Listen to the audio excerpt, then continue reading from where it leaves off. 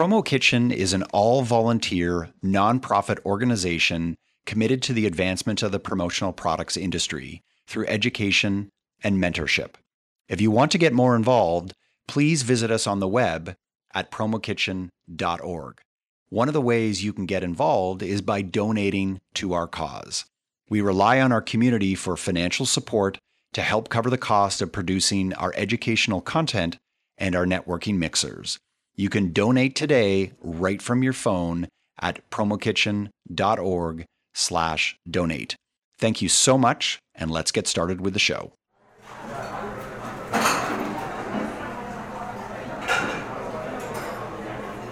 Hey everyone, we've got a really special episode of the Promo Kitchen podcast for you today. And it's special because Jason Lukash of Org Audio fame is going to lead things off with our little introduction of our guest today. Jason, take it over, my friend. Hey, thanks, Mark. We're joined here by the box of misfit toys. I call them the rebels in the industry, the people that just want to stir the pot and wreak havoc. And some of my favorites here are joining us today on this Promo Kitchen podcast. In no particular order, actually it is in particular order of people I like the best, starting off with Mark Graham. One of the co-founders and owners of commonsku, all-around chef, rebel, sous chef extraordinaire. We've also got Bill Petrie here, who's just the neutral voice of reason within this industry, I think, even though he's not neutral whatsoever. But all-around Texas A&M alumni and Gig'em fan, if we want to say that as well. We've got Kevin Mullaney, Brandito. One of my favorite people because he always wears a bow tie, and that's just badass. 5 years in the industry. He's one of the partners at Brandito, which has been around for 6 years. 32 years old. Went to Radford University, even though he mistyped it in his biography. Graduated in 2006. And he's an all-time professional taco eater, golfer, and all he does is push product. And then my least favorite person in this podcast today, we've got Roger Wasson, 39 years old, out of Springfield, Missouri, from Elite Promotions. He's been in the business since he graduated Westminster College in Fulton, Missouri, which is in the middle of freaking nowhere, 17 years ago. It's really boring. It's his family business. His dad started it in the basement, which is shady. And then him and his sister took over it 12 years ago. He does all sorts of promotional projects for all sorts of industries. He's not saving lives, ladies. He's saving picnics. So with no further ado, everyone, welcome to the Thunderdome. Yay. Jason, are you looking for like a new job? Because I think that intro is like way better than anything I've ever done over the last, couple of years. Well, it's the first one you let me do, so I'm taking your job. Hey, listen, I have a question. So, Jason was talking this big game about doing this Rebel podcast, and which I think was really, really cool. And he said, I've got these two guys that are, badass rebels. And so I'm curious, what makes you a rebel, Kevin? And then Roger, you get into it, and then I'm going to shut up and just listen. Nice. I'll kick this thing off. I think the first thing that when people, sit down for a first client meeting, or even when a supplier comes and tries to get us to push their line more, that feeling out phase is a little different. People are courted a little bit differently. For us, I can think when, you asked me in high school, what did I be when I wanted to grow up? It certainly wasn't a vendor. I don't think any of us like the term vendor just as much as a lot of people in this industry don't like the term swag.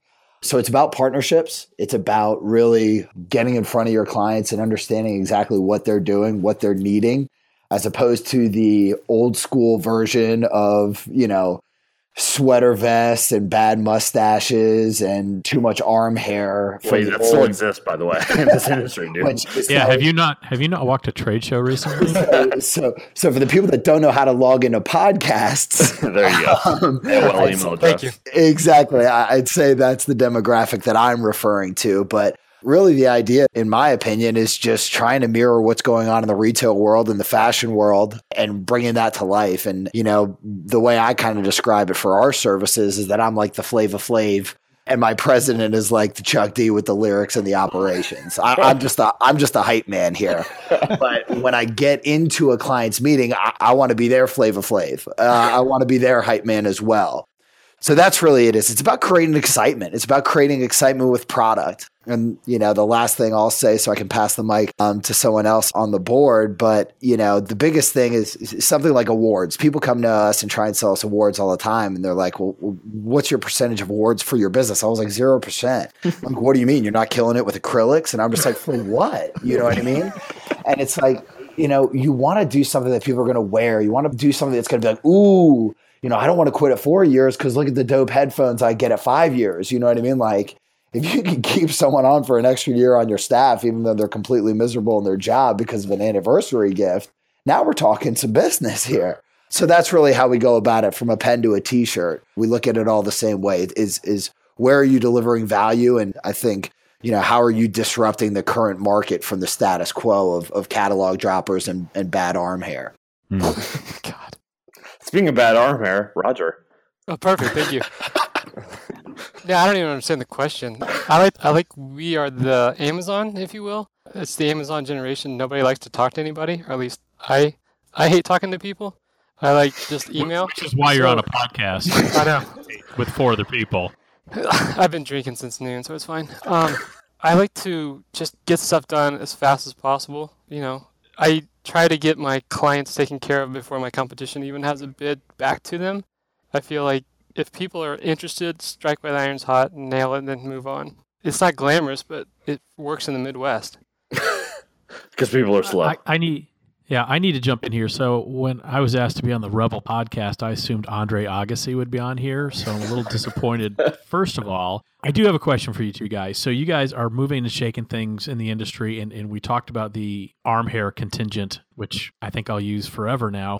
How do you get that arm hair contingent to push forward? How do you get them to think differently? And let's start with you, Kevin. That's really the difficult part. You nailed it right there. It's education, really. When you first have that, I'm working on it right now. We've got a first time client, first project, and they want to see stuff like umbrellas for anniversary gifts. And we're looking at, again, like, sure, I guess an umbrella is useful at times, but, not for an anniversary gift, not saying, hey, thanks for all your hard work. I don't know. You've got to start with doing what they're asking. You can't just totally neglect their request. So you have to say, hey, great. You're interested in umbrellas. Like, what anniversary would that be for? Year 1, year 3, year 5? Okay, great. So your budget's around $25. Well, what about something like this? And I'm not trying to throw softballs over to Jason and Org Audio all day, but why not a personalized speaker? Why not a something like that where people are actually going to see it, hear it, and see that company logo, as opposed to, like I said, something that's going to be stashed in your closet and hopefully you never have to use it, i.e. your umbrella. I'm understanding that I'm currently losing EQP with Shed Rain the more and more I talk, but that's really how it is. I think you start with, yes, exactly like Roger said, like getting that umbrella pricing to them ASAP, but then offering alternative suggestions in that price range that are really going to blow them out. It's funny that you say that, Roger, that there's our good friend, and you guys may know him as well, Danny Rosen with Brand Fuel, legend in the industry, and also I would say probably one of the biggest badass rebels out there. And I say that with great love, Danny, when you're listening to this, that Danny has famously said that if his client comes to him and says that they want to order stress toys, that he'll refuse the order. And when I say, Danny, what are you talking about? Like, it could be an easy order. Just write the order of stress toys. And he says, I'm just morally opposed to stress toys. I think they're a terrible promotional product. That's his words, not mine. And I will either refuse the order or pivot them into something else that I think is, going to add more value to their brand. You can tell this podcast is not being sponsored by a stress toy company right now. Who's this Danny guy? But that's what Danny says. Tell Danny to send his stress ball orders to me. I'll be more than happy to fill them. Yeah, I know. It's seriously, but I just sold 10,000 stress brains, so let's just keep going. Exactly. Why isn't Danny on the Rebel podcast? We're sick of that guy. Yeah. Oh, perfect. Good. He's all over the place. Yeah, Bill's the lukewarm substitute for Danny Rosen today. Hey, let's really quickly, I wanted to talk about some of the first instances I had of meeting these jokers here. Yep. And, let's start with Roger. I was at a Facilitate event, and this dude walks into my room, and probably the same attire as me, which is no pants ever, just flip-flops and shorts. And it was kind of awkward because we both didn't have pants on. But anyways, that's another story for another day. But he sits down on my couch, and, I do my Org Audio spiel, which is just like, hey, buy cool shit from us. Yeah, whatever. And that's the exact verbatim. I have it on tape. And I started talking to him, and Roger had some attitude, and I'm like, who the fuck? Like, who is this dude right now? But I kind of liked it because he was playing He's playing hard to get with me, which is not usually how it's worked out in the past for me. Did that make your promo pants go crazy? And the couch luckily had a pull-out sofa. But anyways, so I was like, how can I get you to sell more of my stuff? And he's like, just whenever you send me an email, just have the subject line be "sell my shit, jackass," right? So No, it's hey jackass, sell my hey, shit. jackass, sell my shit. Okay. So for about 2 years, like him and I going back and forth on this email chain, it's just like, hey jackass, sell my shit. And ever since that day, I fell in love. And for multiple reasons. One, he played hard to get, which I think as a distributor, you need to do from time to time and be like, Danny Rosen and not take the stress ball order. And two, have attitude and do it successfully well, which I think he did. Now, speaking of bow ties, any person in a bow tie is just damn sexy in my mind because one, I don't know how to tie one, and two, someone taught me once and I still don't know how to tie one. So when I first saw Kevin, I realized he was a true Southern gentleman. And Brandito, I think, is a cool distributor that really pushes the limits, not just on social media, whether it's put your swag on, even though Kevin said he hates the word swag, but I know they use it all the time, internally and externally. But two, I think in a market that they're in, which is Virginia, which is a very traditional, old school, Southern style type of state, to just go in and wreak havoc like they've done, kudos to you guys for doing that. So when I first came in contact with Brandito, I was like, anyone that's stirring the pot in Virginia, I'm on board with. So, and then Bill's just sexy. Anyways. But well, I appreciate that, Jason. That's kind of another way I guess I should have just led with this for as far as being a rebel is concerned. We were originally Shockoe Marketing Group when I joined in. And that could be anything. We could be selling you stocks. We could be selling you paper materials. We could be selling you concrete as Shockoe Marketing Group. You have no idea what you are in that name. Prestige worldwide. Exactly. So there's this local restaurant here in Richmond. It's called Banditos, where I spent the good part of my 23 to 29-year-old days. And that's exactly what I said. I was like, why don't we come Brandito? And they're like, we can't be a Cha-Cha's Latina Cantina Mexican grill. And I was like, no. I was like, that's if you're thinking. Why not? Exactly, right? I was like, chips and salsa. But, that's just Richmond. Richmond thinks of Banditos as, chips and salsa. But nationally, why wouldn't we be the outlaws of corporate apparel and promotional marketing? Don't hide behind what you're going to do, like Mulaney marketing. No one's going to buy from that idiot. You know? But that's my opinion, this is a fun industry. So you've got to be able to have fun with it. And that's, part of the spiel with the bow tie. I've tried to create like a WWE professional wrestler bio for me, and it came out pretty lame when I typed it to Jason this morning. But yeah, because you spelled your alma mater incorrectly. That's spell check. No one understands what Radford. Yeah, but it also shows the caliber of people they lend to Radford. Exactly. Kids that don't proofread, that have enough ADD to get from coffee to Mountain Dew at lunch. I promise I'll start talking about something that can benefit the rest of the people listening eventually. But right now, I'm just having some fun with you guys. Roger, talk about the couch scenario. I just want to see how it played through in your mind. It was the last morning of Facilitate, and nobody wanted to be there. And you were my second to last meeting. And I actually think I hoverboarded in just because I don't know. Anyway, I walk in. Jason's got the bumpster going and looks like he just woke up. And so I'm pretty impressed with his half-assed presentation, his lack of knowledge, his F-bombs, and his throwing competition under the bus, and his low minimums. So I just said, don't send me this generic bullshit. Oh, so nice to meet you at Facilitate. Here's our pricing, da-da-da-da-da. I go, if you want my attention, in the subject line, you have to put, hey, jackass, sell my shit. And the weird thing is every time I go to a presentation or anything like that, I tell everybody the exact same thing. And I think 2 people have done it, and Jason's one of them, and nobody else will do it because it's not professional. But I don't care. It means you're actually paying attention and trying to take care of me, which I think that's very valuable for a vendor. So yeah, well, that's a bigger premium than being professional, because what does professional even mean?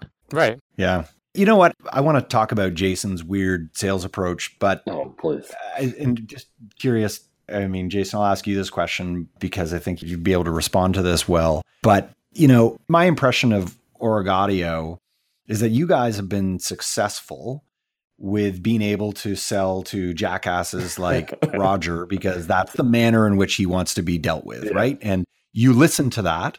And as opposed to you sending a super lame email to Roger saying like, dear Mr. Wasson, it's a great pleasure to meet you, which he's going to ignore, right?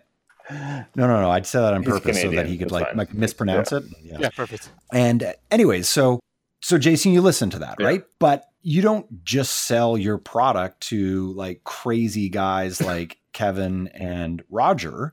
Like you've been successful because you've also been able to sell to some pretty conservative distributors that sell to pretty conservative clients as well. And my guess is that when you're rolling into a conservative distributor, you're not saying, "Hey, jackass, sell my shit." You're probably adjusting to his or her, sales environment and connecting with their needs. Yeah, for sure. And maybe you're doing that begrudgingly, or maybe you're like, "Hey, I'm just a smart business person. That's how I roll." But this is less of maybe a question and more just a comment that I think that the most successful among us in this business, whether you're a service provider, a distributor, or a supplier, are able to adapt to this weird marketplace that is not homogeneous at all, right?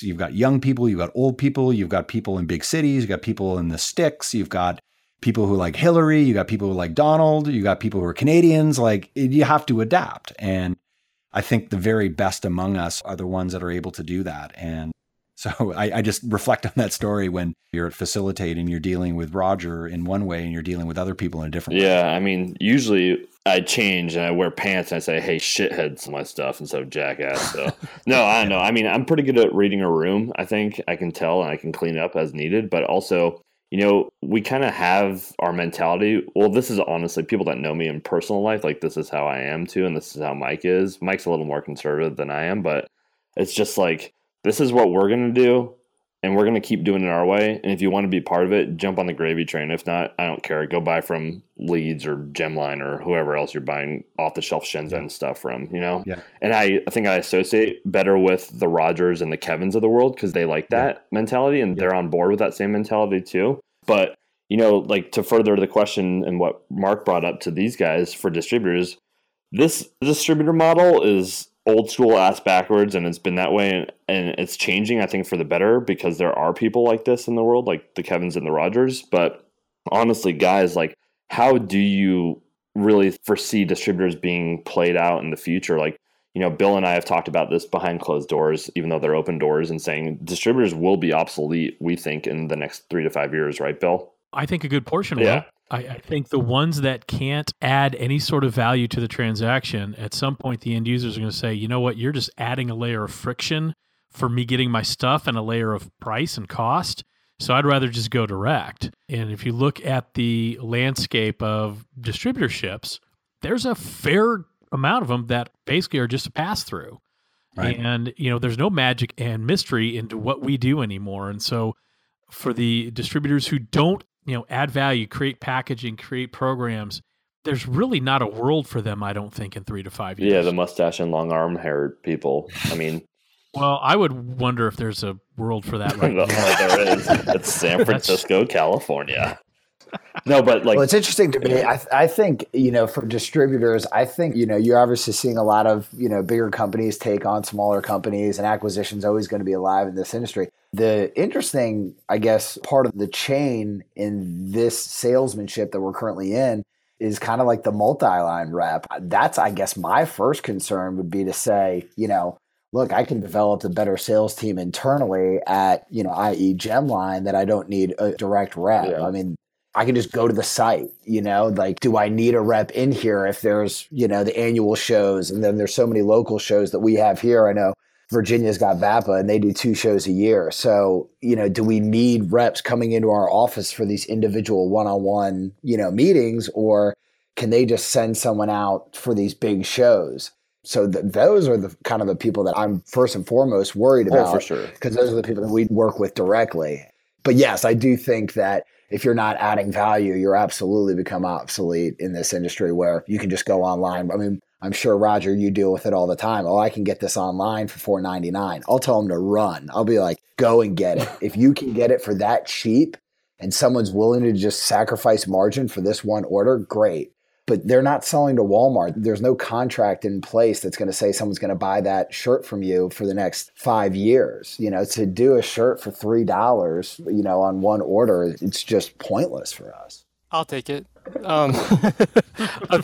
I rarely fire clients, but I have occasionally. Yeah, I hate the 12 shirts, but My biggest client came from doing 18 shirts because she needed a favor, and then that got me in the door. So it's hard for me to say no to people, but at the same time, like, the markup on those is ridiculous just because it's my time. Going back to what you're saying about us being obsolete, God, I hope not. But I think that the shitty ones will be obsolete, not you. Oh, absolutely. But I think that even today, like, vendor reps, like, I never asked for my outside rep because they can't do anything for me. It's the inside rep that's at the home office with inventory, with pricing, with supervisors. I need their personal information because the other guy's on the road all the time, so he can't help me. I tell everybody, like, if you want my business, give me an inside rep and her personal cell phone number because that's the only way I can do business right now. Is that because you've just found that the outside rep is just like there more for like shaking hands and kissing babies, but is not particularly useful on a day-to-day basis? Feels like it, yeah. Yeah, typically that's the way I'm dealing with it as well, is that they're, again, if you will, they're the hype man and they get you excited about the line, but pricing, orders, it's all going to be handled by the inside rep. And that really is who you want the relationship with. Because, yeah, those outside reps are out on the road the whole time in meetings. And if, Roger, it sounds like you are, I mean, the biggest thing for me is speed. I need answers. I need them quick. Can you meet this delivery date? If so, you'll have an order within 30 seconds. Right. But these, outside reps, I mean, sometimes it'll take them 1 or 2 days to get back to you. I was going to say, speaking of obsolete, I want to talk about ASI. And oh boy, Kevin and Roger and Bill and Mark will leave your opinion possibly neutral. But Kevin and Roger, what do you guys think of ASI? Like, what do you think of like people that are just like scouring like ESP for stuff and mailing catalogs? Like, there's lots of reasons why I think ASI is ridiculous, but I used to have an ASI distributor membership a while ago just so we could search ESP and see what other people were selling shit for. And Tim Andrews will give an ASI membership to anyone with a pulse and a credit card, right, Bill? I think you'll agree to this conversation. But I believe I've heard that before. I just think it's such an old school mentality. And, we used to get just boxes each month of just like random catalogs in the mail that I would just dump in the trash. And I just felt bad about the whole thing. And it makes no sense to me. So I want to ask the two rebels, what do you think of ASI? And where do you see it being 1 year, 5 years, 10 years down the road? Roger, I'll let you start first. Oh, perfect. Thanks. Yes. Who would like to dip their toe into the fiery cauldron of this question? Well, see, Jason's not going to like it because I don't hate ASI. I mean, I tolerate them. And you guys, everybody listening to this is going to laugh. We still run ASI Profit Maker, and we still fax orders in. Yes, this is true. This is very true. And no, I don't love it, but it's one of those, if it ain't broken, I don't have time to fix it. So, yeah, I've looked at commonsku, I've looked at other stuff, but we don't have time to, I'm scared to death to do the bullet mentality where, if you guys remember, 2 years ago, they changed everything and shot themselves in the foot for 18 months. I don't have that time. So, to answer the question, no, ASI is not awesome, but I use Sage, not ESP, so that's how backwards I am. Mark, can we make sure he gets a proper commonsku demo? There's just someone that could benefit tremendously. Hey, Roger, we can talk offline. Roger, please no artwork faxes anymore. I laugh and we email our artwork in. We're that advanced, but we do fax probably 90% of our orders. Really? Wow. The biggest PO I've ever received in my life last year and this year were both faxed to me from my clients. So I'm doing something right. Absolutely. It sounds like you are. I always tell, I'll get a paper form or a submittal form from a supplier and they'll say, hey, I need you to fax and sign this. I'll be like, I'm writing you right now. I'm emailing you saying Kevin Mullany approves this approved. Please proceed to production. If you need me to fax this order, I will cancel it immediately. Just because, I'll be honest, I don't know how to use a fax machine. Yeah, my parents had one growing up, and I just remember running that shitty paper through it. But that's crazy. But for me, we use ESP Web. It is a everyday tool from our reps here. I don't see any other value that I'm getting from, ASI or anything like that. There's just, to be honest with you, I don't necessarily understand their business completely. I met with a bunch of people out at Sage, and it seems like they've got some good online store and e-commerce products for a lot less than what we are using, which is Shopify. So I think, we're about to get started with some of those folks for some stores that just kind of need inventory management, if you will, for some programs that I have. But ESP Web is really what we're using. So they don't annoy me. I'm not inundated with catalogs. I'm inundated with other catalogs, but not theirs. And I don't have reps, calling me and annoying me. So I've got no beef with that team. I've got a question here. So you both mentioned in terms of really educating your customers and what you do, how you do what you do and converting them. What about internally in your own reps? What do you look for in education? And the reason I ask is I was actually in Richmond last week at VAPA. I did their education session targeted at end users. Heard it was great. I paid a lot of people to say that. So, hey, there's some serious promo kitchen money I threw around last week. But what do you guys look for in terms of educating either yourselves or your team internally? That's the toughest part, I think, about, when we're talking about where distributors are going to die is finding new talent. We've always gone outside of the industry and find people that are just solid sales reps, people that we'd want to hang out with, people we'd want to have in front of their clients, people we'd want to have a beer with. But it really comes in whether, we're walking the halls of VAPA or we're in Vegas and you're stopping and you're talking to them and you're saying, hey, this is HIT. We use them for this and this, this and this. But it's really just about kind of bringing them on, showing them the ropes. We take a very consultative approach. So it's a lot about education and coaching. We don't have a catalog. I don't have a catalog that I can just drop off to someone and be like, hey, thumb through this and then call me when you need anything. The dropping off of catalog is the calling card for I'm not going to be in business in 18 months. Fax your freaking catalog, man. And real quick, sorry to sidetrack because I don't think I was going anywhere with my comment anyway. Radford University. Which you guys have seen a theme of. Redford. I asked the gentleman from Gemline, he might have been running the joint, but he said that they went to completely electronic catalog. He said it wasn't for a financial reason. It was for towards the millennials and the new buying habits. I asked him how much that cost him to switch from paper catalogs to an online tool. And he said it's costing them more money right now than it is to print and ship those catalogs. Can someone tell me that's bullshit? That's got to be bullshit in shipping alone, right? How is that even possible? And I heard that, and obviously I didn't say anything afterwards because I wasn't going to talk about his own P&L and say, oh, that's not right. But I mean, that's got to be insane, right? I'm going to Google their catalog right now and just see what the heck are they spending like $20,000 a month to host it or something? Or like, I'd imagine one transfer to get all that data onto, whatever source they're using would be time consuming, sure. But the cost year over year have got to benefit Gemline or anyone that would go to just a straight e-catalog as opposed to, we get, every time I get a rep in, they leave us 12 catalogs. We've only got 7 reps. We've got 2 offices. The most I can need is 2 catalogs. 2 years ago, we didn't make a catalog in 2013, and it was like uproar. It was like we were like hanging children. Like, you wouldn't believe how much backlash we got at ASI Orlando, which was the first show. We're like, oh yeah, it's just online. And people are like, the internet? Oh my God. And then we're like, oh shit, for PPI, we need to make some freaking paper and staple it together and pretend like we have a catalog. But I can't believe that for those guys, it's costing them more to host an online catalog versus the paper, Yeah, that's what I thought. But Bill, I guess back to what I was saying is that, back to your question, which is, how do you? I don't even remember my question. It was how do you educate your clients? And I think that's it. By you saying, "Hey, don't go to my website." I literally tell people if they want to go to the website, it's like going into a library, not knowing what you want to read, and trying to find a book by the Dewey Decimal System. Because they're going to find shitty product, and then they're going to say, "Ooh, I want this for 12 cents."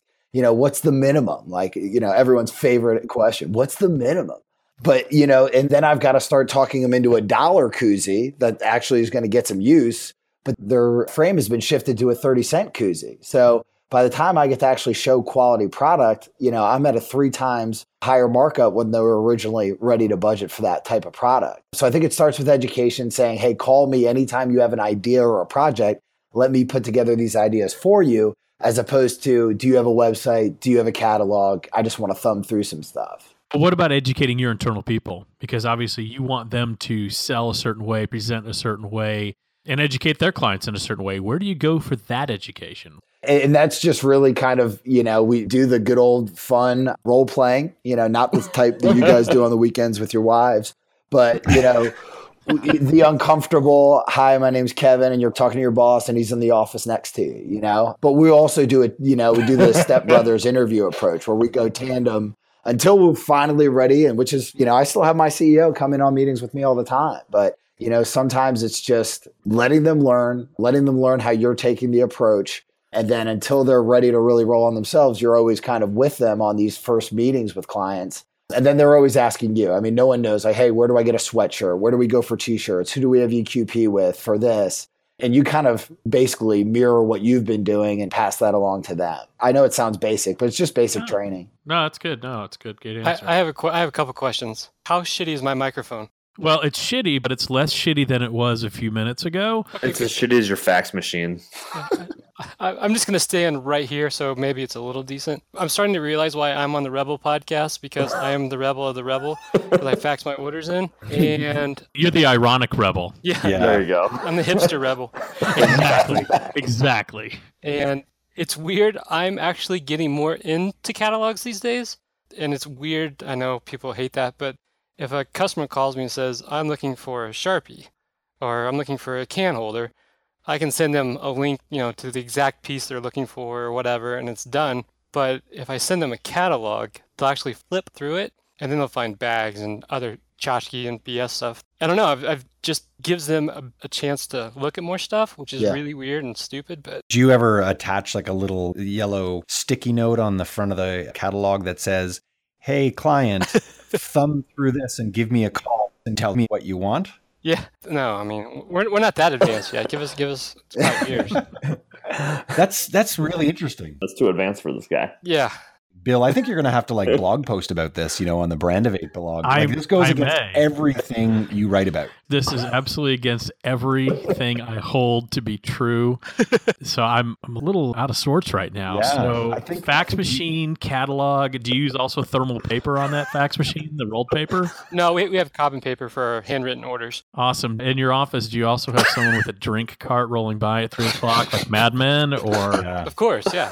Okay, cool. I'm just trying to paint a mental image. This is radio, so I'm trying to paint a mental picture for the audience here as you guys sit around your fax machine smoking Lucky Strikes. Roger Sterling, that's my last name.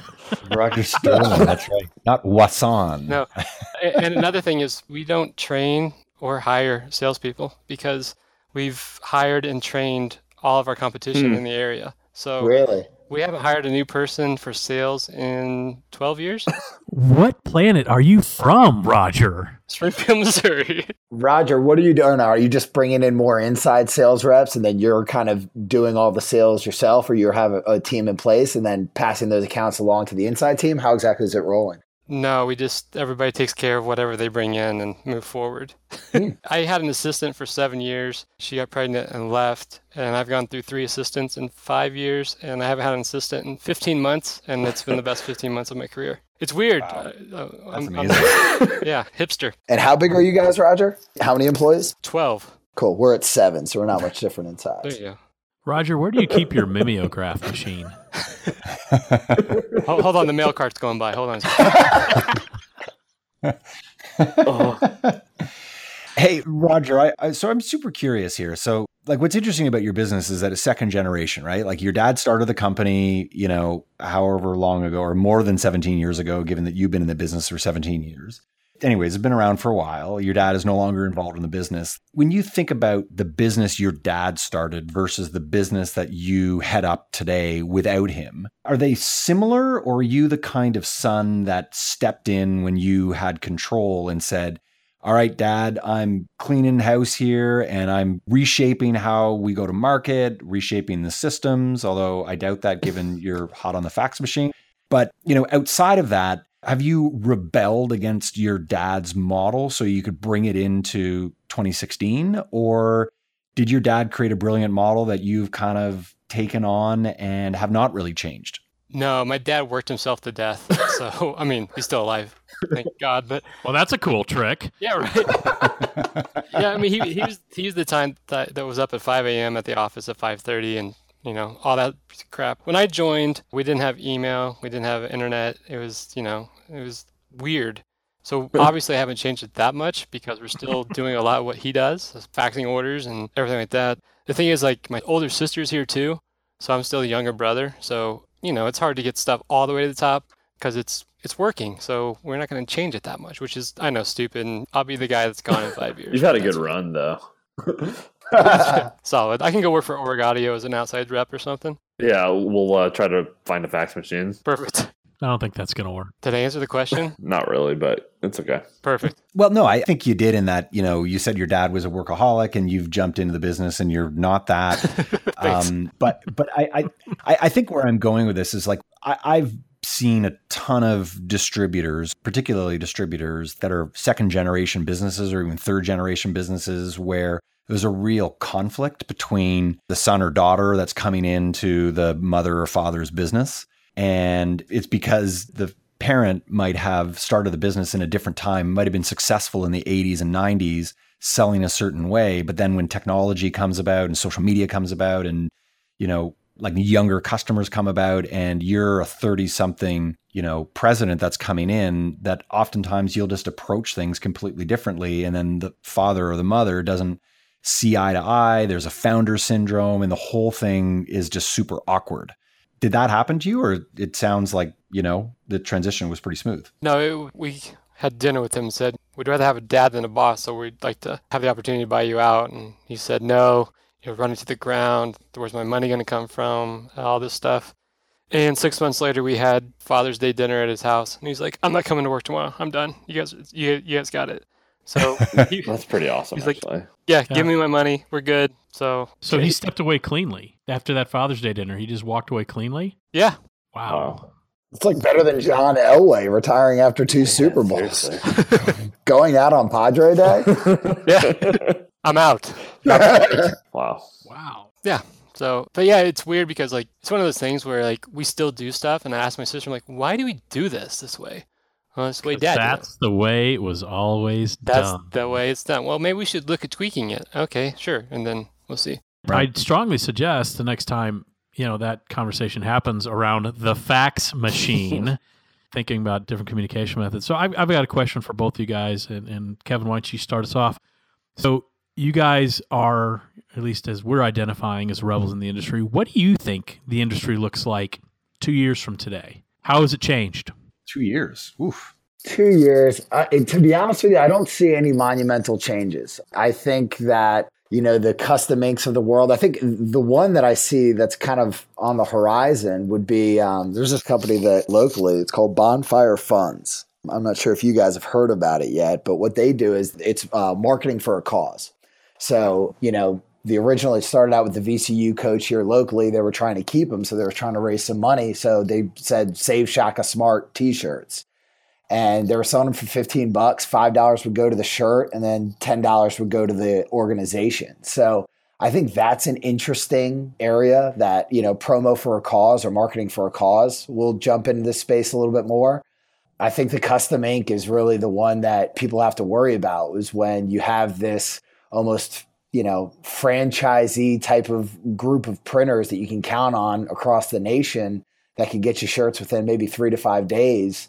When that starts developing with different kind of promotional products, I think that's going to be a little bit of a bear to be reckoned with, because they've got the cool company culture. If they can hire good outside sales reps talent to go after corporate business like we're going after, they've got all the solutions online to kind of really sell to that end user. And I think they'd be the closest B2C opportunity that we'd see on the horizon. Cool. Roger? Hopefully I'll be done with my fax machine and I'll be emailing orders. It's faster, quicker, cheaper. That's what I'm running into. I remember when I met Jason, like his was no minimum, full color imprint, 5-day production. It was like, holy shit, that's amazing. Yeah. And now nobody's able to do the minimums, but I've seen the faster, quicker, more colors, all that stuff. Everybody's jumping on. So I call it the Amazon generation. Like I said earlier, like everybody just wants it now. And I don't know how much quicker we can do it. So I have no idea. 3D printed product delivered right instantaneously on your desk with a logo. Or drone. That's where it's going. Drone delivery. Or drones. No, drones are too slow. Right when you order it, it's printed on your desk and you don't even leave your office. Is the logo spelled right or not? Incorrectly, probably, if it's fast from you. Yeah. Just reprint another one. Hey, Roger, when you say that, I'm curious, like when people are looking for things that are faster, better, cheaper, I think that's what you said. I'm trying to get the sense, like on one hand, it sounds like you've built a really special business. You've got a really, fantastic relationship with your customers. You push back on customers who look for crappy things and challenge them to go and produce things that are better, right? So that makes you like pretty progressive and forward thinking. Where are you getting your ass kicked right now by clients? Like, where are you losing business? at the present time, if you are at all? Who said I was And to losing whom? business?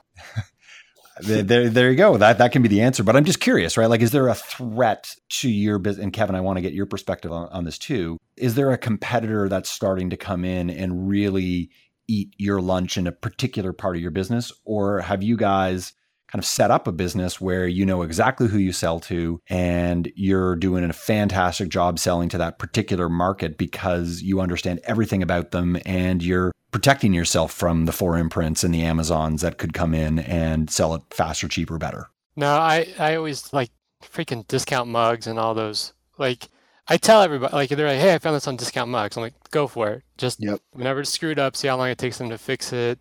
I tell all my customers to go to 4imprint.com because it's a great website. And I go find it and I'll come back and beat the price. And that way I don't have to spend money on a website. Yeah. So, I mean, it's true. But I like, if you find it cheaper, go for it. And 90% of the time they come back before they place the order and like, oh, there were hidden setup charges. There's all this stuff we didn't know about. And so, I mean, I don't know. We're not getting our asses kicked like that, but I can see more people, especially the younger generation who's more internet savvy and quicker. I mean, if I tell my dad to go to 4imprint, he'll just be like, oh, I don't want to. I'd rather talk to you on the phone. So The next generation is definitely, I mean, cell phones and all that jazz. So I see us losing business there if we don't keep up. Yeah, the only business we're really not able to compete in is, we get this all the time when we're trying to get in the door with a new prospect is they always ask if we're a minority-owned business because then they'll add us.